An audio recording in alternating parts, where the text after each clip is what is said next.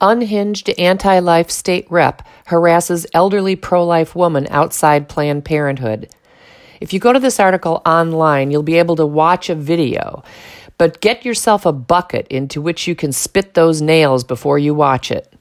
This is a video taken by unhinged, self-righteous, virtue-signaling, illogical, morally vacuous, homosexual activist, Pennsylvania State Representative Brian Sims, while for over 8 minutes he harasses an elderly woman who is praying the rosary in front of a Planned Parenthood abattoir, repeatedly calling her actions shameful, disgusting, and grotesque.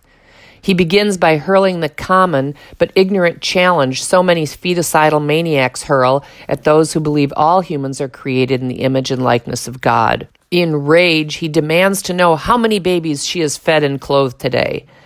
If anyone can get him off that high horse he's riding, and maybe get him to take some Valium, they should ask him if he thinks opposition to infanticide is a position that can be rationally and morally held only if one is committed to adopting, feeding, and clothing every baby whose life is spared.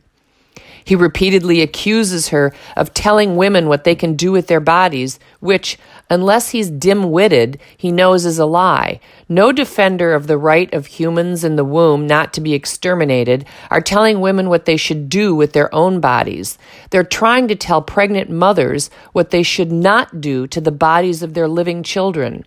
Of course, Sims knows that, but lying liars lie. Sims castigates this woman multiple times for the sin of being white, by virtue of which, unchosen, morally neutral condition, she has a lot, according to Sims, to repent of, including trying to stop mothers from having their human offspring exterminated. While castigating her, he, a big, burly, buffed-up hulk of a man, makes sure to virtue signal his confession that he too is white and therefore has some reparations to make to, well, everyone, I guess. Ironically, while confronting her in front of an organization that targets the babies of women of color, Sims shouts that she is a racist.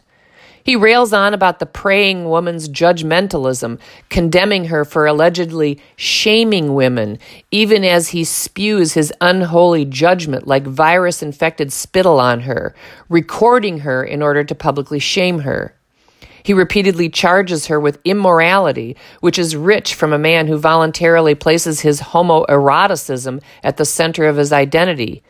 Clearly, his moral code is not derived from Scripture, so what is the source of his moral code, which includes the right to slaughter humans and engage in unnatural sexual acts that harm bodies, minds, hearts, and souls?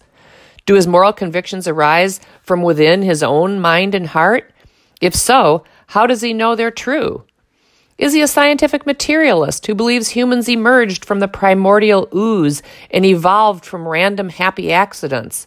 If so, his moral beliefs are merely accidents of nature as well, and have no claim on anyone.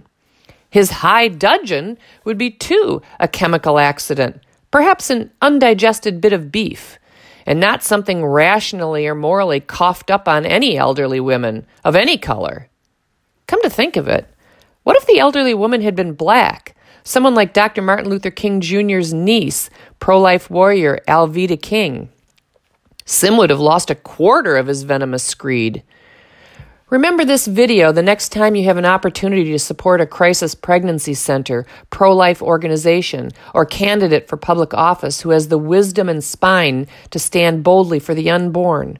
Remember it when you next have an opportunity to speak truth, but are tempted to remain silent to keep the peace. And remember it as the movement to legalize infanticide grows.